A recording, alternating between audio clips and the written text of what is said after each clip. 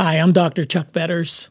I want to welcome you today. In the studio with me is my wife, Sharon, and Tom Stewart, who is the author of The Broken Scout. Now, on the back flap of Tom's book is this statement: the riveting true account of a vulnerable young boy who endured a decade of sexual abuse throughout his childhood by his scout leader. Now, Tom's story is not easy to hear, and I expect that this interview won't be easy to hear. But it's one that gives hope to anyone shattered by the abuse of those who should have protected and loved them.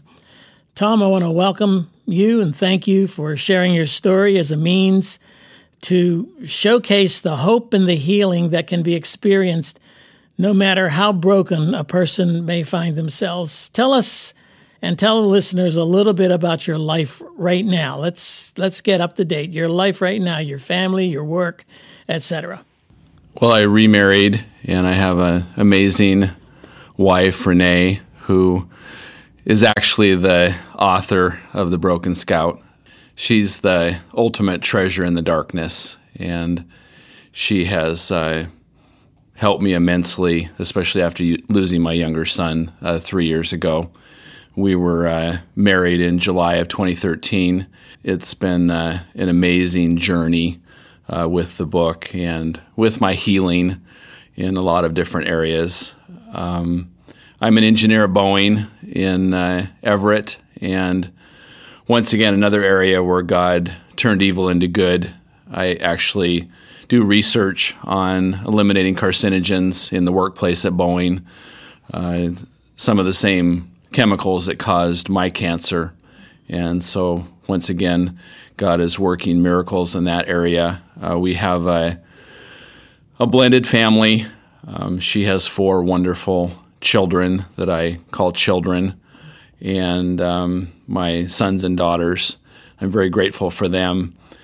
My older son is still struggling with drugs, but I pray that God will release him from his addiction eventually. And then I have a younger daughter, Becca, who our relationship has been very strained, which will probably come out in the interview, but I believe very much in redemption. We're going to take a little travel log through your life. Recently, I was asked a question about why some people seem to have more pain and brokenness and heartache in their lives than other people do. And some people seem to go through life unscathed. And as you tell your story, I think our listeners are going to pick up on the fact that there's been a lot that has happened in your life. But why don't we start with, why did you write the book, The Broken Scout? Why did you write that book? I think there's a variety of reasons. Obviously, it's helped me, in my healing process with all the trials that I've been through. I'm at, peace with my childhood, I would say, for the most part. Losing Benny has been extraordinarily challenging. So writing the book, has been in memory of him. He died of a heroin overdose 3 years ago, this past weekend, August 11th, 2014. And his death has really been a catalyst in telling my story. Obviously, we're speaking out against the effect of divorce on children, especially teenage children. In Benny's case, divorce plus drugs equal death. We're also, I guess, primarily trying to give, everybody hope and encouragement, especially abuse victims, that God will, in my estimation, turn evil into good for the saving of many lives. I've been very blessed. It's been very concrete in my life, maybe because I'm an engineer and maybe I'm a slow learner. So I think no matter what we go through in life, there's purpose in our pain. And I believe our highest calling is to help others, and we're not going to be able to do that unless we have compassion, and we're not going to have compassion unless we go through trials. And deep down, as hard as it's been, it's an honor and privilege to suffer for Christ. We're all going to suffer for Christ at some level if we claim Him as Lord and Savior. and are very serious about our walk. You were abused as a child. How old were you when the abuse started? So I was 8. My assistant scoutmaster had groomed me for a couple years, from about age 6 to 8, and then the abuse started when I was 8, when I joined Cub Scouts. And your case eventually ended up in the court system, is that correct? Yes. Miraculously, our case actually went before the Washington Supreme Court, and our case unveiled the perversion files, the confidential files, which the Boy Scouts had held secret for 100 years on predators in their organization. And through, quite frankly, the Catholic Church movement gave my brother the courage to talk to me, and I'm deeply indebted to my brother for helping me to break my silence. And it's obviously a team effort, but most of all, I wouldn't be alive today without God. This was a court that ruled in your favor, or was there a settlement, or what happened? So the Washington Supreme Court ruled in 2006 that the Boy Scouts would have to hand over the perversion files to our lawyers. Our lawyers were able to catalog the information. The information was horrific in the files. Eventually, we would settle in March of 2007. The files would have to go back to the Boy Scouts, but we wouldn't settle unless we could tell our story and help other victims. And then because of our case, our landmark case, there was one more case in Oregon, and ultimately that led to the Oregon Supreme Court ruling in 2012 that 20 years of the perversion files would have to be released to the American public. And that's when God truly did the impossible, that even our lawyer said that to make any headway on this would be nearly impossible. How long did the abuse go on? For about a decade. It started when I was 8. It started with oral sex. Pardon me, but that's what happened. And that's when I was in Cub Scouts. And then when I joined Boy Scouts at age 11, that's when our scout leader really started to reel me in with the promise of taking me to Eagle Scout, the promise of earning merit badges. And each merit badge cost me dearly. I was sexually abused at different locations for each merit badge. And then when I was about 14, that's when the sodomy started. And that's when he threatened to kill me and my family if I ever told anyone. And I was sexually abused at gunpoint on several occasions. And only by the grace of God did I make it through 4 years of sodomy from 14 to 18. Tom, I really appreciate your honesty and your vulnerability. And as you know, we share the loss of our sons, our son Mark and your son Benny. So there's a real connection here with our families. And it's horrific for me to think of you as a young child being mistreated this way. And I really appreciate that one of your purposes in telling your story is so that other lives can be saved. And in fact, your lawyer wasn't your lawyer's theme. How did that go?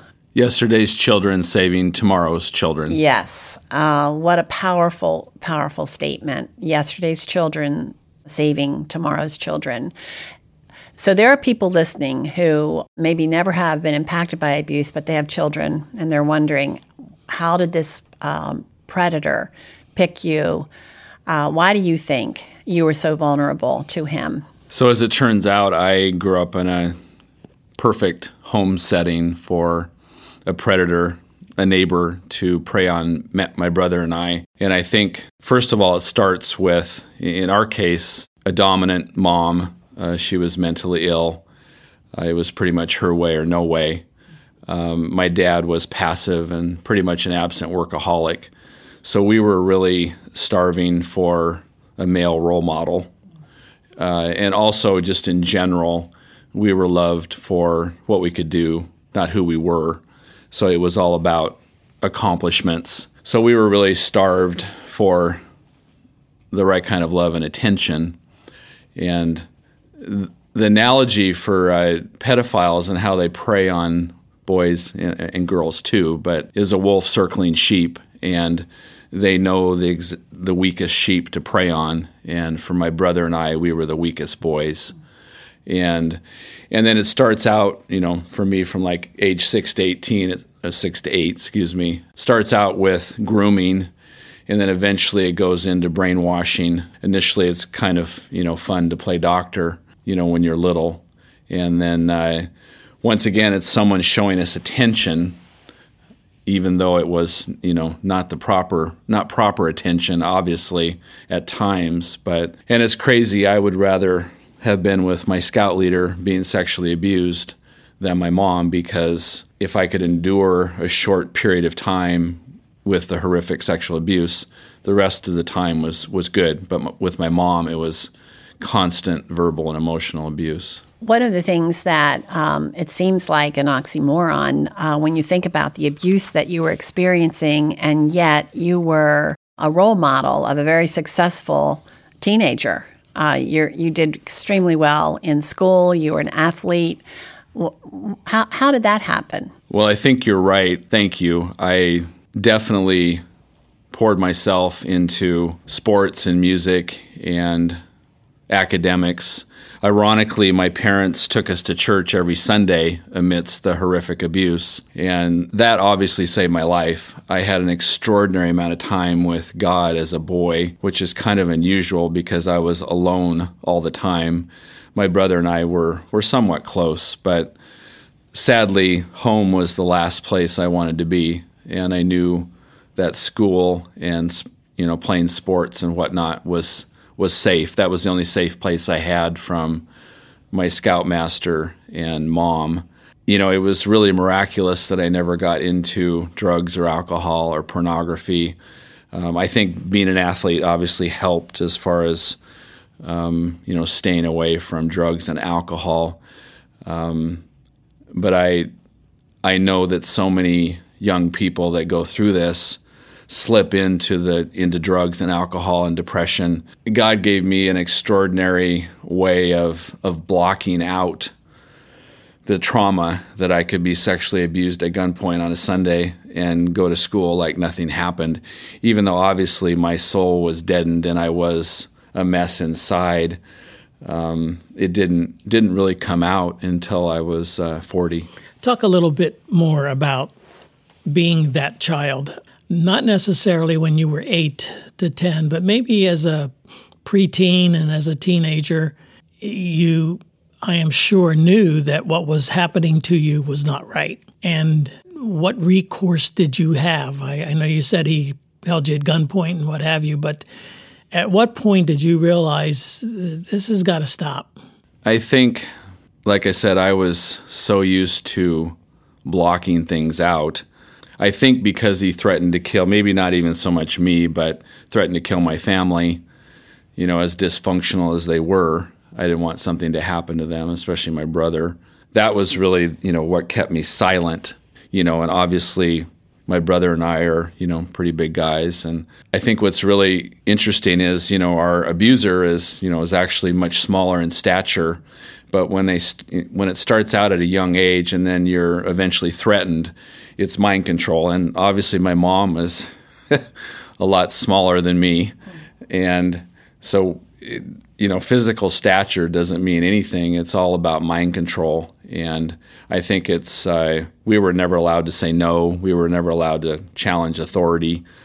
And of course that went with our scoutmaster too. I think it's a very dangerous bond that can develop between a boy and any youth leader, but especially a scoutmaster when the dad is absent, that they become dad, they become really God. And I know that's been such a struggle with the Catholic Church abuse victims. And really, I'm very grateful that I was able to go off to college at age 18 because I knew at that point that I would be able to get away from the abuse. But before that time, it really wasn't an option because of the threat of killing my family. What is the outcome of that scout leader? What's happened to him? Well, criminally, nothing. It was, beyond the statute of limitations. It's really ironic what God has done in my life. And actually, it may sound ridiculous, but I, do feel sorry for him. That I believe God has a wonderful plan for each and every person on this earth, but He gives us free choice. And Bruce chose evil, but I knew that God would turn that evil into good for the saving of many lives. Obviously, he lost, probably hundreds of thousands of dollars in the lawsuit, but I guess that's he lost actually the house that we were abused in. Ironically, it became a rental, and that was seized in the lawsuit, the very house that we were sexually abused in. So once again, God turned evil into good. But I think he's had a miserable life, and probably, I don't know if he was abused as a boy, but I believe that, I don't think there's too many people that, deep down want to hurt children like he did. So probably something happened in his life. I know my parents, my mom, I don't think wanted to be the way she was, so abusive. She lost her mom when she was 13, and maybe something else happened in her life as well. So I think I think one of the messages is, to stop these generational curses. I believe in generational curses, and that we need to, stop that. And I'm grateful I was able to, stop that with my children. I maybe went a little bit too far the other way, maybe not being quite as much of a disciplinarian as I could have been. But I think when you have a real harsh childhood, you're going to be just the opposite with your children. When we lost our son, Mark, we had 3 living children still at home. And one of the things that we learned is that children who experience a life crisis, a terrible life crisis or loss before the age of 18, typically do not start processing that grief until around the average age of 40, which of course was good for us to know so that we could encourage our children to start processing, as painful as it was, to walk through the loss of Mark, to be willing to talk about him, to be willing to feel the pain of the grief and the loneliness and all of that. But there are certain things in their life, for instance, when they were married and he wasn't there, when they had their first baby, each one of them said suddenly they realized the grief that mom and dad had experienced in ways that they could barely stand to think about. So I think about you, and that you were able to go on with life. You graduate with honors. You went to college, even though you were diagnosed with a life-threatening cancer. You still graduated unbelievably well. You're a chemical engineer. Somehow, and I'm stepping into waters I don't really understand, but I know that the brain somehow puts that kind of pain away. And I believe that there's research being done that says the brain it's actually kind of like it breaks something in the brain, that until the person is old enough to be able to bear it, they are able to push it aside. And yet it still impacts their life. So up until that average age of 40, they're still making life decisions, pushed through the grid of unresolved grief and sorrow and brokenness. And I know from your story that it wasn't until you were older that you began to pull this garbage out and start looking at it and dealing with it. So speak to that time of up until that point. What kind of an impact did this abuse have on your life? So I'm definitely type A cubed personality. I think one of my downfalls was, keeping so busy that you don't stand still. Be still and know that I am God. I am still really learning about that. So I would tend to really push through things. Of course, that came from, my mom and pushing me to be the best in everything. I think, interestingly, the mother wound that I had was very deep. I had a lot of different wounds, and I think the mother wound made me very needy with women. That the first woman that came along, she my first wife was good in some ways, not good in others, but that the first woman that gave me any attention, I would tend to glom onto. I think it's interesting after this Catholic Church Abuse Victim Conference that other victims mentioned being loyal to a fault, and that would be me, that I've never broken up with anybody or in my entire life because I've been on the other end of severe betrayal so much that I could never do that. And, that I guess that can be a plus or a minus. Being in groups was difficult for me unless I was the leader. I was the leader of my boys, sports coach and Boy Scouts. Unbelievably, I was Boy Scout leader of my boys. I still believed in the program that much, and that if I was the leader of my boys, it would be safe. But I don't function real well in groups unless I have a very defined role.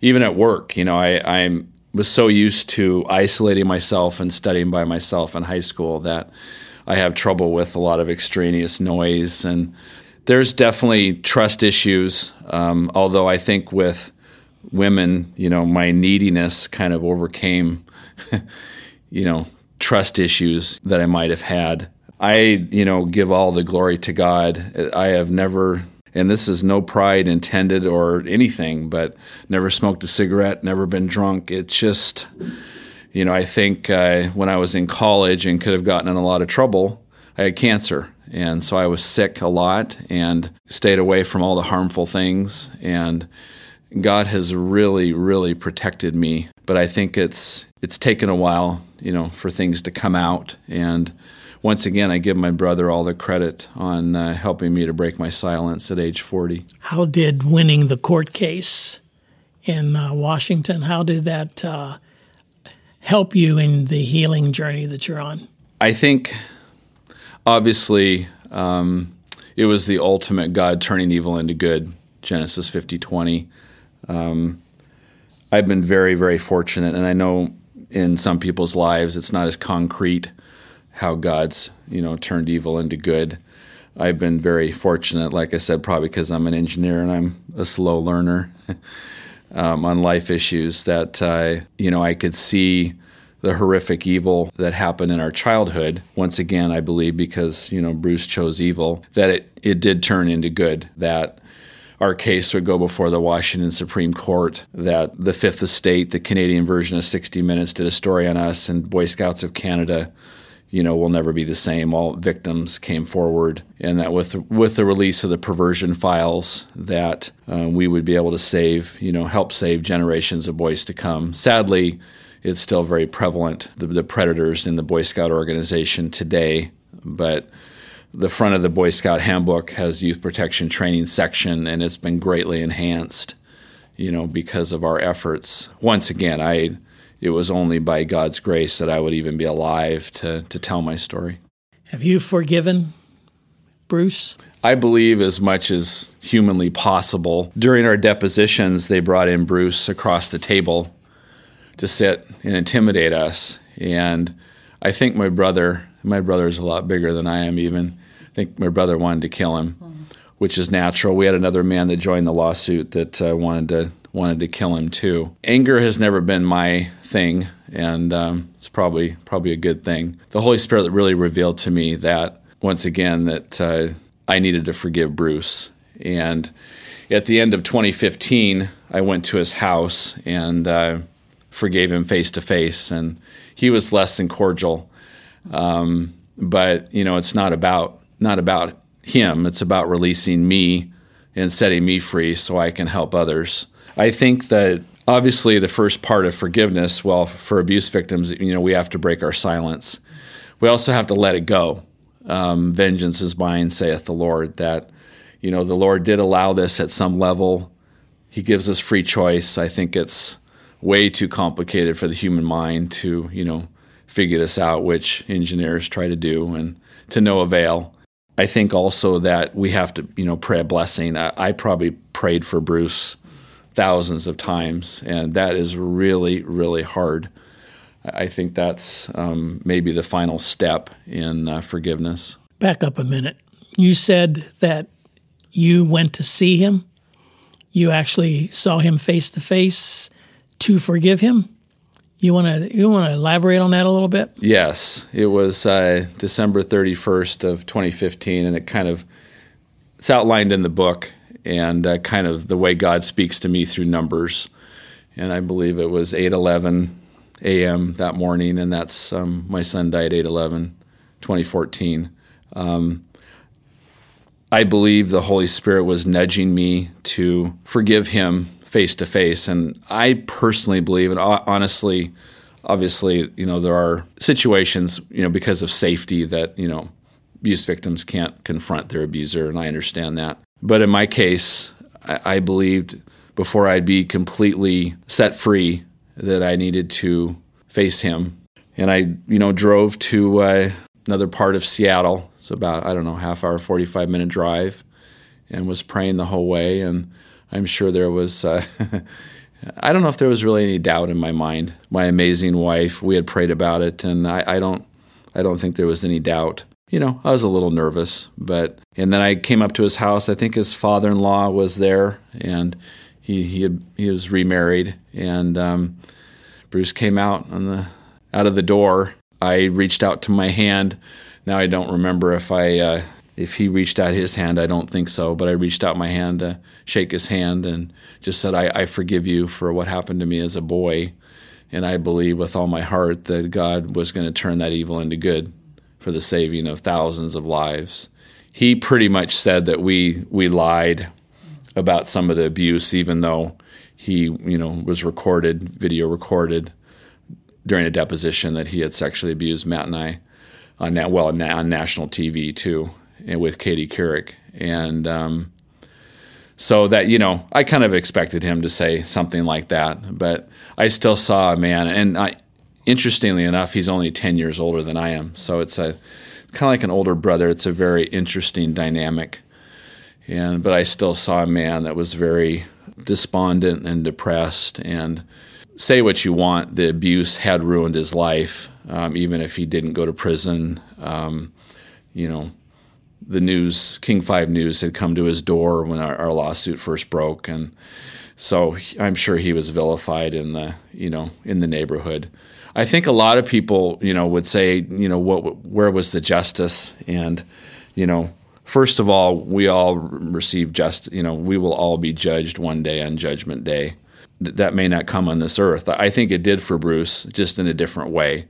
There's no way to describe when I said, I forgive you, and just the incredible release, knowing that was the right thing to do. I know it sounds preposterous in some ways, but I knew at that point that God had set me free and that it was time to help set others free. One of the things, if you're listening to this interview and maybe you have been through something similar to what Tom has experienced in his life, and I would recommend that you get his book, The Broken Scout.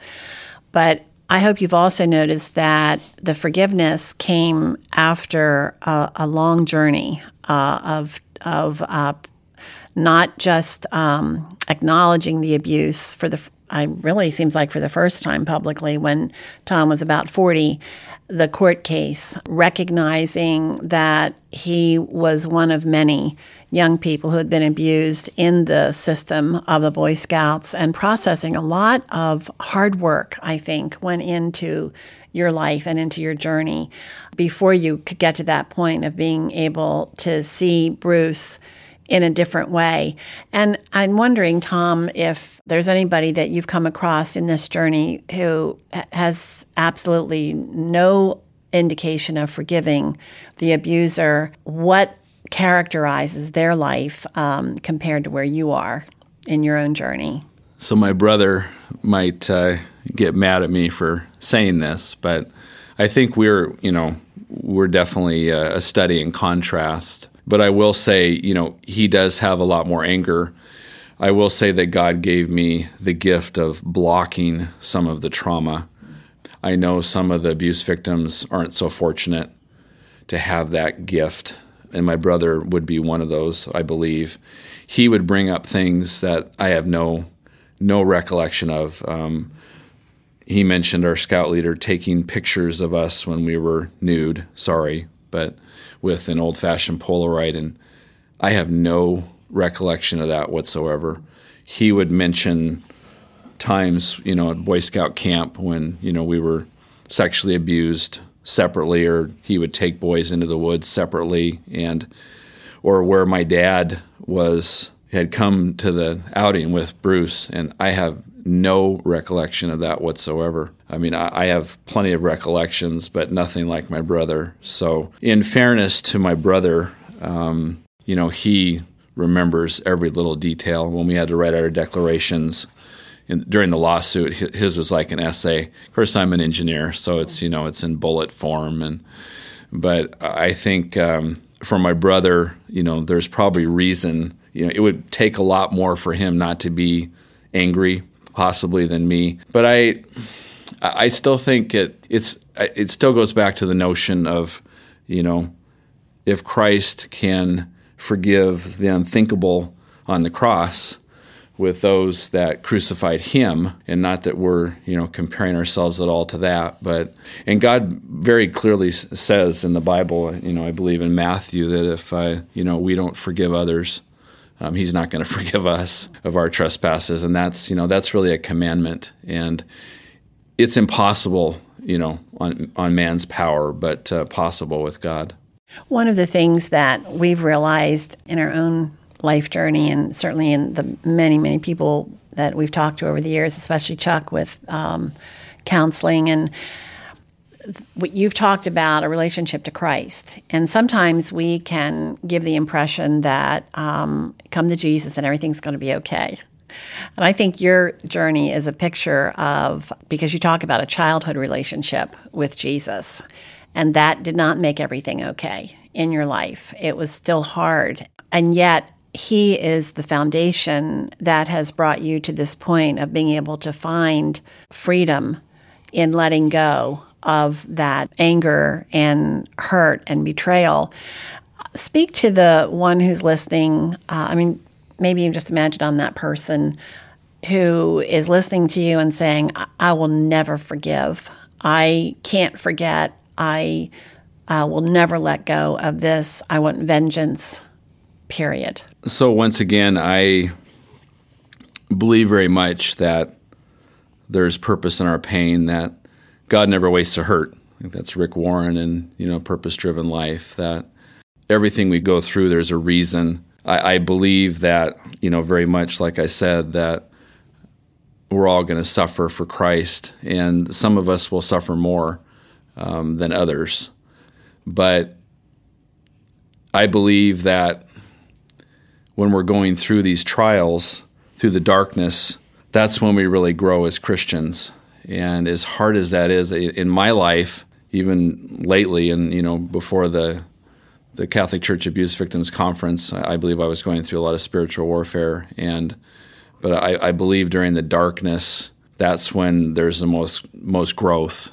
And boy, as hard as it is, I don't want to see people stuck in the victim mentality. We need to be victors. We need to be victorious, and that's only through Christ. 2 Corinthians 12 is a favorite of mine, that my grace is sufficient for you, for my power is made perfect through weakness. And like it or not, and I'm the last one to talk about humility, as my wife Renee would attest to, that I've struggled with pride. Definitely for the 3 years I've been married to her in my entire life, and I think it's a Stewart pride that somewhat got me through, which is not, my tragedies, which is not acceptable. But I think, when we're weakest, that's actually when we're, broken. That's really when God comes in and, picks us up and carries us through.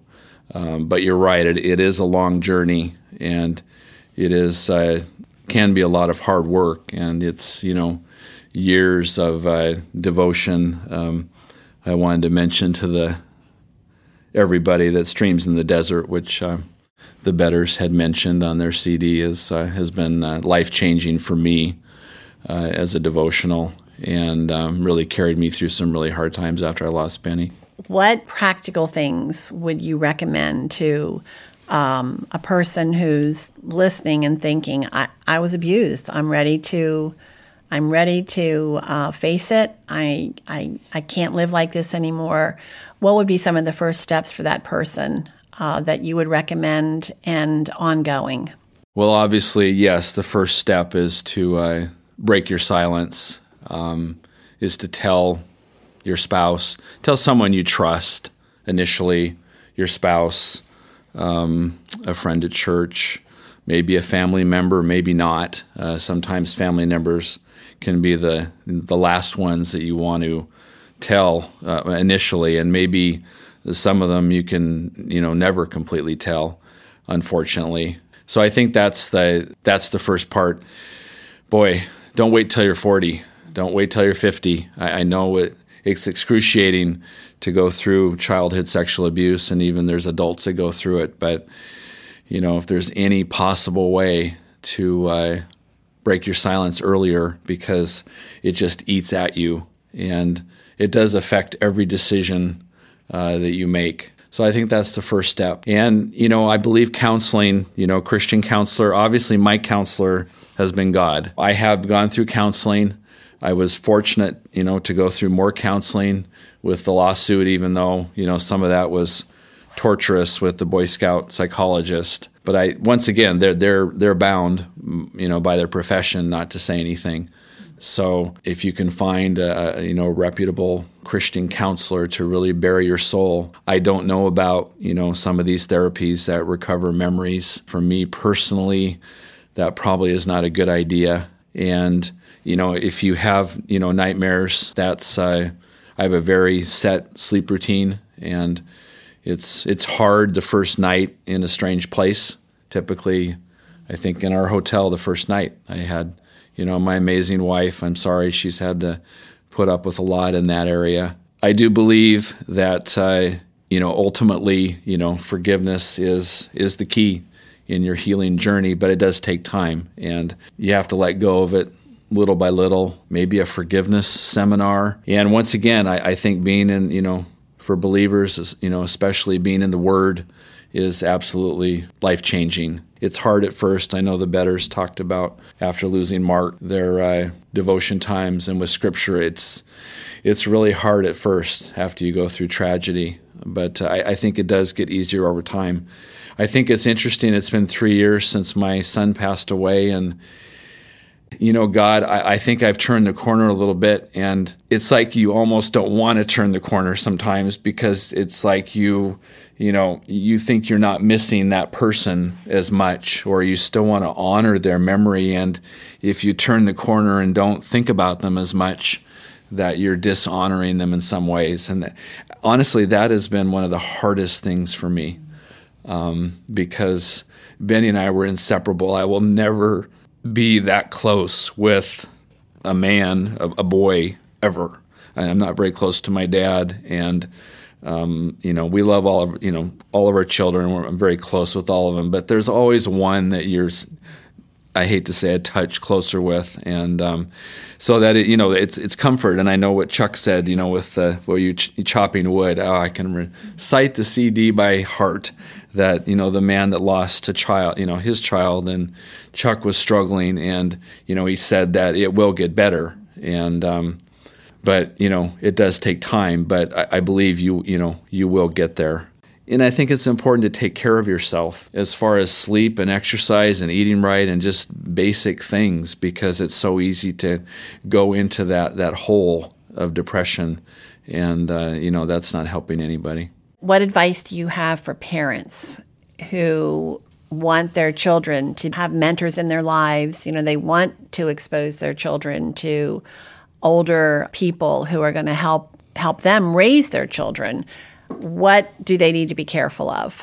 Well, I think there's quite a few red flags for predators, pedophiles. I know in my case with Bruce and the Boy Scouts, he was unmarried. He didn't have a son in the organization. He was unemployed at times. I think, too, you have to be very careful of others that, want to spend time with your, excessive time with your children one-on-one. My advice, with the Boy Scouts, I honestly believe that dads should go on every camp out with their boys. I don't believe that parents should drop off their boys with the Boy Scouts. I think overnights is potentially very dangerous. Personally, I would not allow my kids under the age of, I don't know what age, 16 maybe, to even go overnight to other friends' houses. I know that sounds kind of extreme, but I don't think we really know people as much as we think we do. I know there was a Boy Scout troop in Arkansas that, it was a brother-in-law. He was the scoutmaster, lived next door, would go through the window and abuse his, nephews. And one of them ended up committing suicide. I think parents need to be very wary. And, hopefully this is going to open the eyes of parents and that this is a very real problem in America and all over the world. And that we need to be very, very cautious. It's interesting listening to you talk. I'm looking at an adult man right now who's been through a lot in his life, cancer and the abuse, obviously, and the marital issues that you had to face. And I'm reviewing my almost 5 decades now of ministry, where I have had the opportunity to talk to men and women who were abused as children.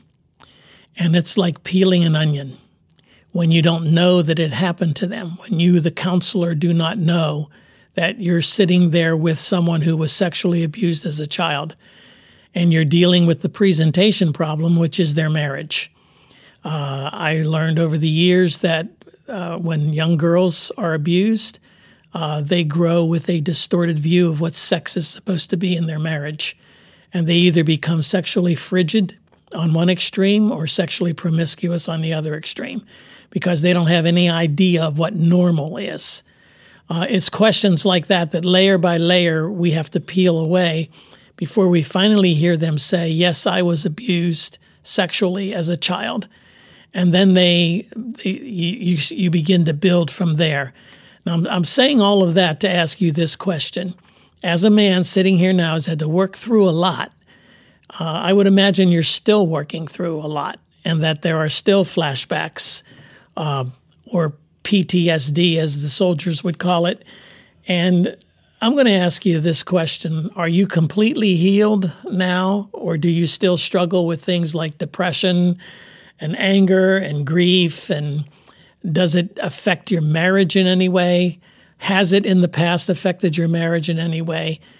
Speak to us as an adult now who comes with baggage. You come with brokenness. Things that happened to you from 8 to 18 are unspeakable. And here you are. You've been through a lot. You've been through court cases. I'm sure all this had to become public. You have a brother who also was abused. You have a mother who just wasn't there for you. And you've been married now. Your marriages have been affected. You mentioned earlier that your adult children were affected by the divorces. All this baggage is what I'm talking about. How are you sitting there right now, knowing this resource is going all over the place, and telling this story, this incredible story of healing, when the elephant in the room is, are you really healed? Or has this affected you in terms of your own marriage, in terms of the battles that you have with depression, grief, etc.? I think God has given me a lot of coping mechanisms that have carried me throughout my whole life. Obviously, like I said, for me, a personal relationship with Jesus Christ, praying, just talking to God, as my friend. I was very fortunate to have a lot of time to do that as a child because I was alone a lot. Obviously, as an adult, I've continued that. I still carve out a lot of time for devotion. And not that I'm, a Billy Graham or anything, but I think it's that intimate relationship with Christ that's really saved my life. I'm pretty much at peace with my childhood. I do, still have nightmares to this day of the abuse with the gun. I have a very rigid sleep routine that's pretty much started, after I broke my silence when I was 40. It's interesting in looking back on my first marriage that I didn't really have those sleep issues because the trauma was still, buried deep inside of me. I have obviously dealt with a lot of different trials and tragedies in my life. I still think the overall theme of my life that I really cling to is God turning evil into good. I was able to see that, through the Boy Scouts, our lawsuit, that our, my childhood, that God would turn evil into good. I believe very much in the concept of beauty from ashes, Isaiah 61, and also with the loss of my son, and he was cremated. I carry his ashes around my neck, and God has actually saved other boys, men, from drug addiction because of his death. I think my wife, Renee, mentioned, my perfectionistic tendencies. I think when your life is so out of control as a child, then as an adult, you tend to, try to be in control of, these little things that you can be. But once again, God's in control of everything. But I still have, I guess I have routines. I'm an engineer. We're very dysfunctional anyway. OCD, and routines can be, good to a point. I think my relationship with God has changed a lot. I would, I'm sure it doesn't surprise you for an engineer, but I would have, 30 minutes or 45 minutes, almost time my devotions.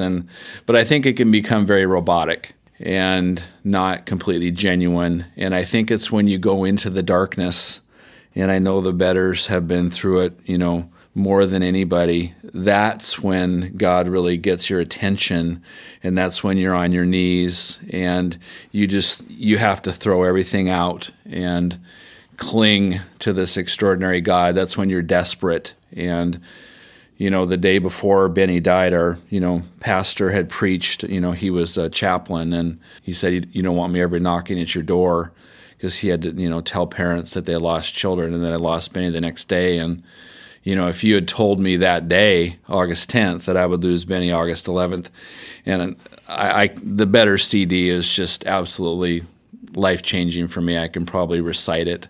But if you had told me the day before Benny died that I would survive, I would say no. And I think that's what Chuck mentioned on the CD. And but it's not about me. And that's when you really find how powerful God is during these tragedies that you think you could never in a million years make it through, that he does carry you through those times of darkness. I think is that, like I said, my mother wound was very deep. I think, interestingly enough, my relationship with women has been, one of the most complex areas for me, in that, I'm very needy. Hopefully I'm a little better with Renee. Renee has just been extraordinary. I would have never made it emotionally. It's not like I would have committed suicide after losing Benny, but I would have never made it emotionally as well as I have without Renee. And, I thank God for her every day, especially after losing Benny. But she's really kicked my behind in a couple areas. I think the Holy Spirit working through her. And as far as sarcasm, sarcasm was a way of dealing with a lot of this tragedy, actually, that I would make jokes out of things, and that I can be very judgmental. God has really kicked my butt in that area. And, it's tragic how many things we pick up from our childhood, especially if we have a very black and white childhood, very abusive. We can very easily become byproducts of our parents. And so I've worked really hard to get away from that. I think, fortunately, I would say sexually, I've been very, very gifted, by God that I never got into pornography. I don't have any weird issues in that area, I would say, with, my first two wives or Renee. And God has really blessed me and protected me in a lot of ways that, like I said, maybe he has in other victims because of my blocked memories. I remember plenty, just enough that I, can really sympathize with other victims. This man, Cliff, in Pennsylvania that read our book, he was sexually abused for a decade by his foster mom and dad. He read the book, reached out to me and Renee, pretty much broke his silence, told me things that he'd never told anybody. I have a Benny bear, a teddy bear that I sleep with in honor of, memory of my younger son, Benny. And he also had a bear when he was a boy that was destroyed. And I sent him another teddy bear, and he just texted me today, and he wasn't able to come to the SNAP, the Survivors Conference, but because of PTSD issues.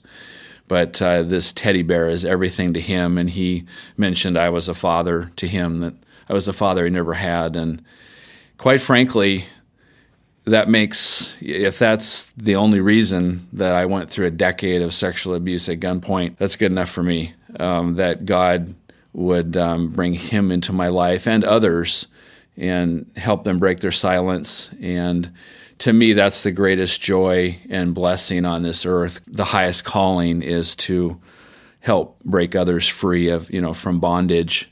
It's Isaiah 61, healing the brokenhearted, setting the captives free, releasing the prisoners from darkness, and bringing beauty from ashes. And I'm just trying to be a servant. And so I've been very, very fortunate. And yes, it's been amazing. I was involved in a national lawsuit.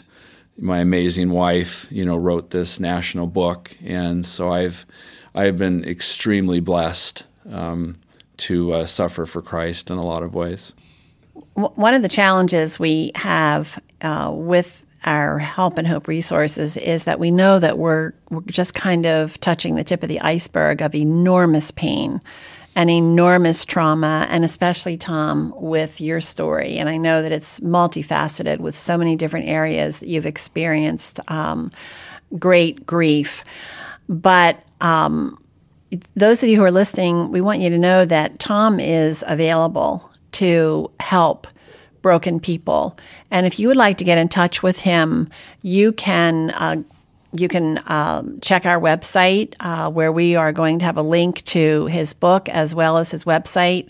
But also you can go there right now to thebrokenscout.com. That's thebrokenscout.com. And I can tell you that you will get a response immediately, because when I reached out to you, Tom, I heard from you and Renee immediately. So I know that you'll respond to a broken heart even faster. Mark Inc. Ministries exists for the purpose of offering help and hope to hurting people. And in this interview, I know you have heard through the pain the fact of hope, the fact of help, and the fact that it is going to get better. And we trust that you will allow this particular resource to bless and encourage you in your struggle, especially those of you who have had to face sexual abuse in your life, maybe as a child or even as an adult, to be able to face it with the confidence that God is going to give you all the resources you need to bring the healing into your heart that you also need. And that's why we're here. That's why Mark Inc. exists.